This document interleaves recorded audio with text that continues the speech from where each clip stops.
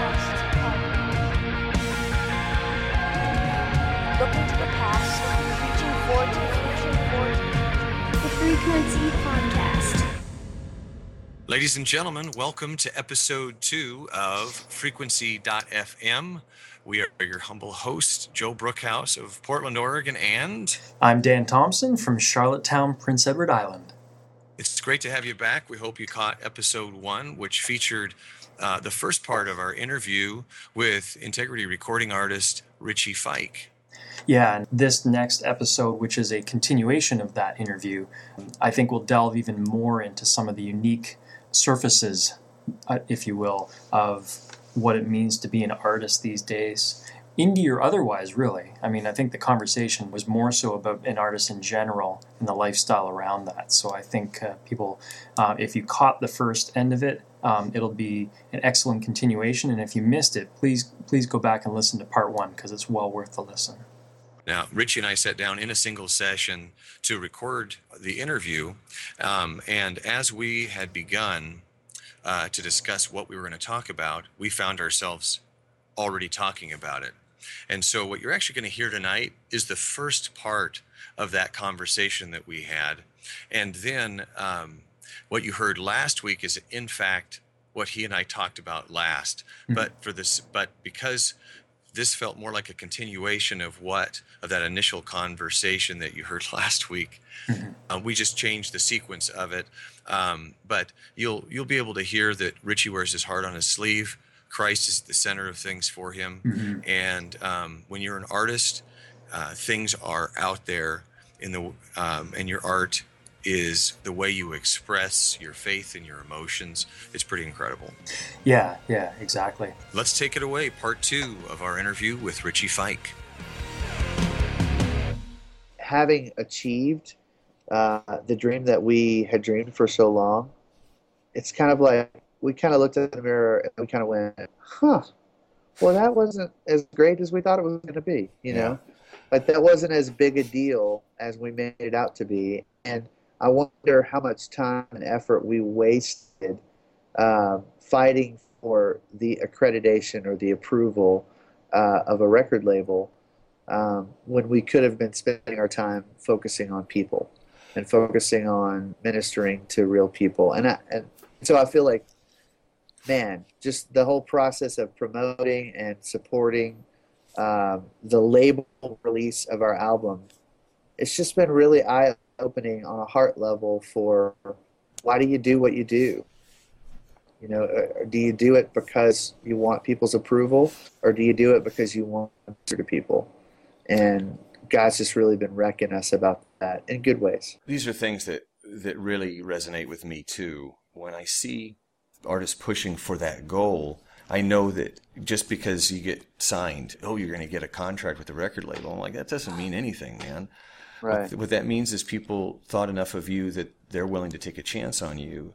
But it doesn't mean you made it anywhere. You know, when you're talking about Christian, you know, it is where your heart is. You learn pretty quickly that, okay, I've gotten here. I don't know what to do with this. And is it what I thought it would be? And in terms of furthering the kingdom, is it taking us anywhere? Yeah, and it would be a really different conversation and a really different perspective if we had achieved like 15 number 1 hits from this record. You know what I mean? Yeah. Like, it's really, really easy to talk about how much you don't need or want approval when you have it. Yeah, I understand. Yeah. It's really, I don't know, it's just a different experience. And so, I don't know, to some degree, I feel like God has sort of spared us from even ourselves a little bit in this process.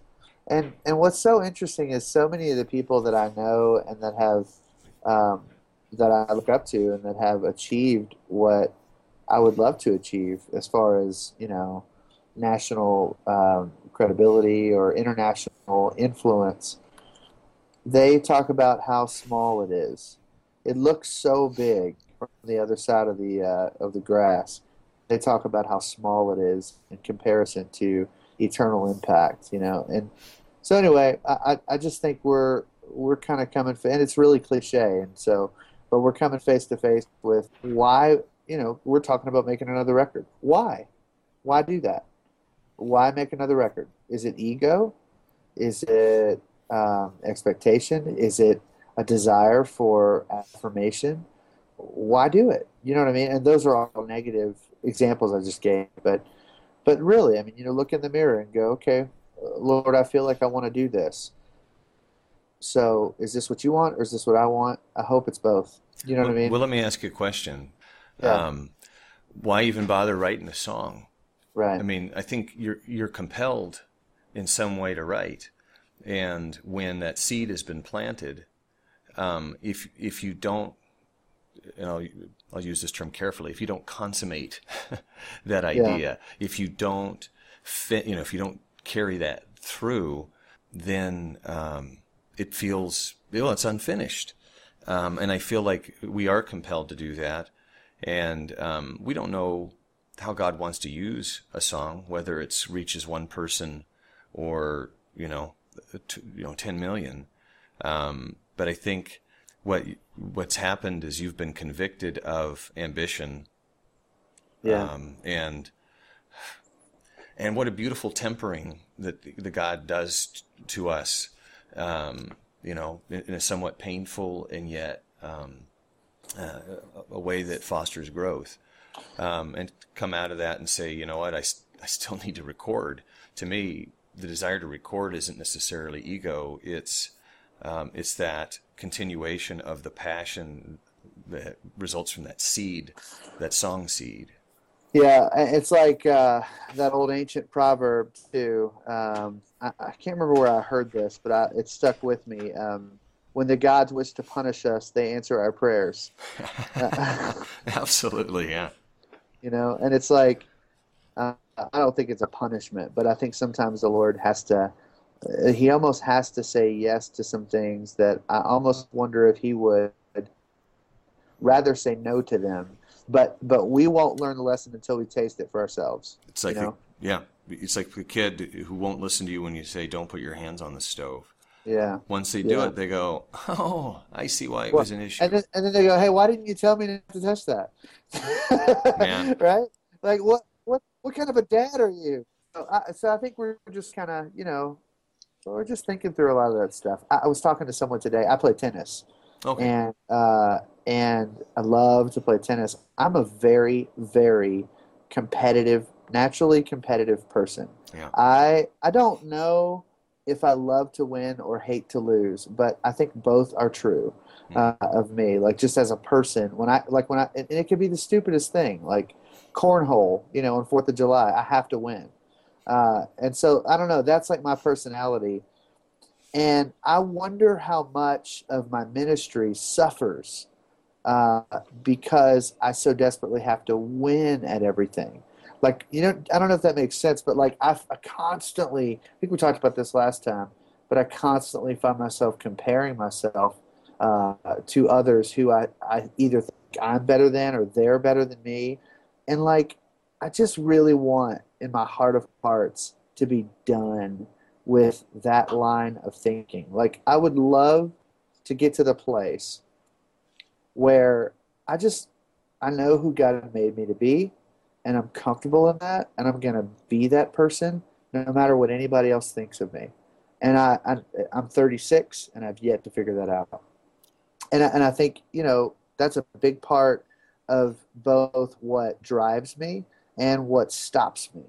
As a person, as a minister, as a leader, as a listener, I just think as a writer, a lot of that sort of inner struggle for me is what either keeps me going or shuts me down. And I just would love to believe that there's going to be a point in my life, I don't know what age it is, but a point in my life when I'm just so at peace with who God made me to be that I can just rest in that. But I haven't found it yet.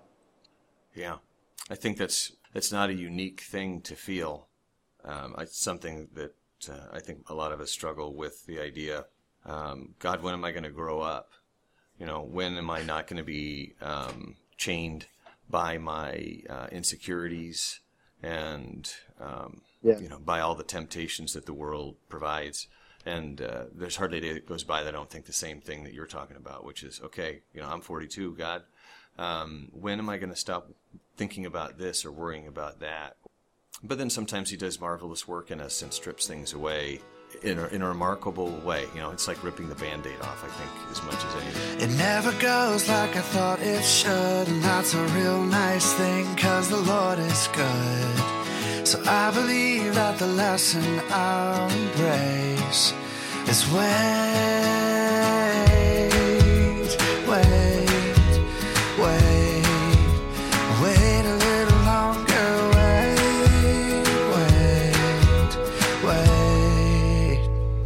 So this prayer I keep finding myself praying, which is, Lord, if I were to be totally honest with you, I would probably say, I don't necessarily always want what you seem to want. Yeah. But I really want to want what you want. You know what I mean? I absolutely do. I'm trying to find a way to say that in a non-clunky musical way, and I haven't yet figured it out. So that's kind of I feel like that's the last piece of this next record's puzzle, is finding a way to say just what I just said in a musical way. And maybe there's not one, but I really want to say that in a song, because I think so many people live in that place where they go, Lord, if I, because like we have so many songs that say, all I want is you, Lord. Okay, that's not, that's not true, know, and I wonder if when he hears that, he goes, really? Yeah, no, absolutely. How many of us live in that world where it is 100% God? Not many people, well, nobody that I know. Yeah. Except for maybe Jesus, but he's not hanging out with me like in my office right now, so that doesn't count. Yeah. But yeah, that's something that I struggle with. I don't like singing songs personally where it doesn't allow for shades of gray when it comes to worship, because we're fragile and we're broken. And, it's a personal preference, but when I'm worshiping, I do a much better job worshiping if I'm acknowledging that I'm really not good enough to be there and to be doing that, but this is all I got, and I hope it's okay. Yeah, we wrote this song, Travis Ryan and Brandon, his brother, and I wrote a song that'll definitely be on the next record, a song called Running After You. And there's a lyric that says, Lord, be my one desire, which I think is a really clever way to say, Lord, you're not my one desire. Yeah. But in a way that's humble and sort of like, and I'm not okay with it, and I know you're not okay with it, so help. Yeah. And I love that thought. I love that. That's my favorite lyric in that song, because I think it's alluding to all of that without actually kind of coming out and spelling it out real clear. And so I like that. Have you ever prayed, God, I don't want this, but I think that it would be good for me, so help me want it? Right, totally. Yeah. Well, that's the Jesus prayer, right? I mean, that's the take this cup from me Absolutely, prayer. yeah. You gotta appreciate whoever was spying on Jesus to get that prayer, because that was a good one. We needed to hear that. Wasn't that John? I mean? Was it John? Yeah. I mean, that's the Lord incarnate right there. I mean, that's like, hey, he's with us. He's one of us. It's, you know what I mean? Like that. That's one of my favorite passages of Scripture. Yeah. It's awesome. I mean, it's an ambitious thing to be thinking about. If you can communicate that authentically, you've done something, I think, remarkable. Well, and you asked the question, why write a song? Yeah. Why write a song? I think that a harder question to answer is why write a worship song? Absolutely. Think about the fact that, like, it's all been said. It's everything that we say in a worship song. It has all been said. We're just re-articulating, ancient thoughts, divine thoughts, biblical thoughts, in our vernacular for our sake. And so it's all been said. So what's the point? I have that. I think about that all the time. Like, why do we do this? And I mean, I feel like I have a good reason. And I think it's because the Lord uses his people to serve his people. And I think if your answer to the question is, I write songs to serve God's people, then I think God is always, always going to bless that. But if you have any other ulterior motive in there, then it just gets super ugly real quick. You know what I'm saying? Yeah. Do you think there's a certain arrogance that's involved in thinking that you can write something new when it comes to worship? I think new is the questionable term in your question. Yeah. You know, like it's yes, I think it's hubris to think that you would come up with anything new. Even the Bible says that there's nothing new under the sun. Nothing we do is new. The question is it genuine? Is it real? Is it who you are? Because if it's who you are, then there's purpose in that. And God wants very much to use your story, my story, to tell His story. He very much wants to do that. And so if your attitude, if your heart is, I want to be a part of telling God's story, you know, through my lenses, through the way that I see the world, so that I can help somebody else, then I think God's going to always bless that. And that's what we wrestled with, you know, on the back end of the moment. Every one of those songs was birthed out of real relationships, out of real stories, out of real struggles, real people, and God created a platform through Integrity Records to share those songs beyond our natural realm of influence. So that's awesome. But where it gets ugly to me is when you go from there and you say there's this like insatiable desire in your flesh to want more, and not for God's sake, but for your sake. And dude, that is so subtle. That is so almost unseeable, unknowable. And unless you have people in your life who are going to tell the truth to you about your heart and what they see in it, you almost can't see it. And I don't think that we went down that path very far. I just think we saw it and we tasted a little bit of it, and it was nasty. And you know, nobody else probably saw it but our closest friends. And we're just not, Dana and I and the band, we're not okay with doing ministry for anything other than ministry's sake. So man, I'm telling you that you're not as tested in failure as you are in success. And we didn't have a lot of success. We just had a little success. And in that little bit of success, our character was tested. So I can't imagine what it feels like to be Chris Tomlin, or what it feels like to be, you know, Israel Houghton, or some of these guys that are just at the top of the food chain in songwriting and worship leading. I can't imagine what how their character is tested. And I honestly would rather not ever have to experience that. Yeah, well, there's no place to go when you're there except to come down.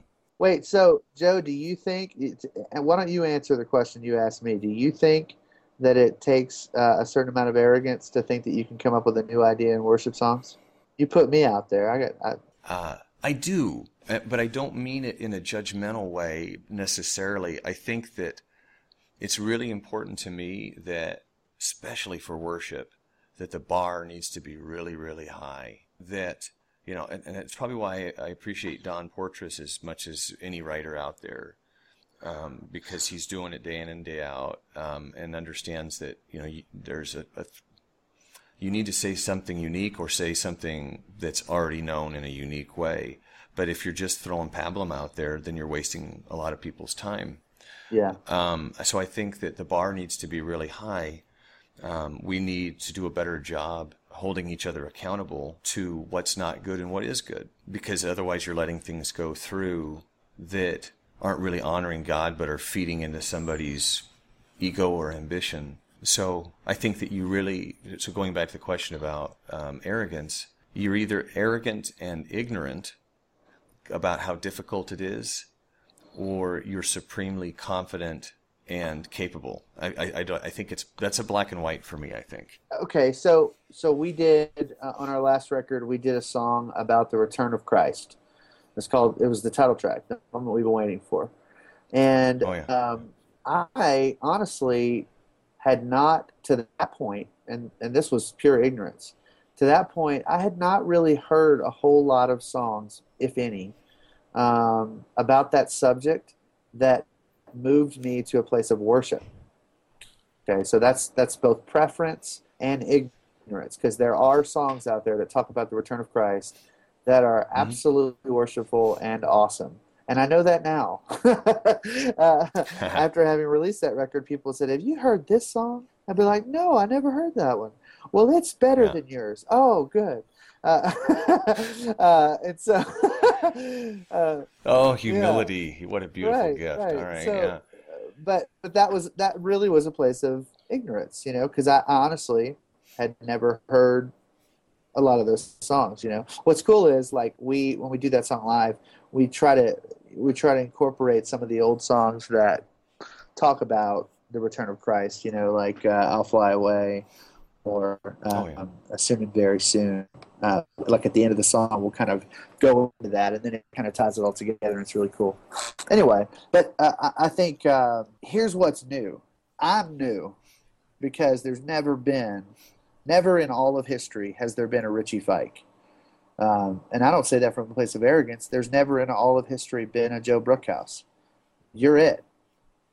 Yeah. So you are telling a new story with every breath of your life.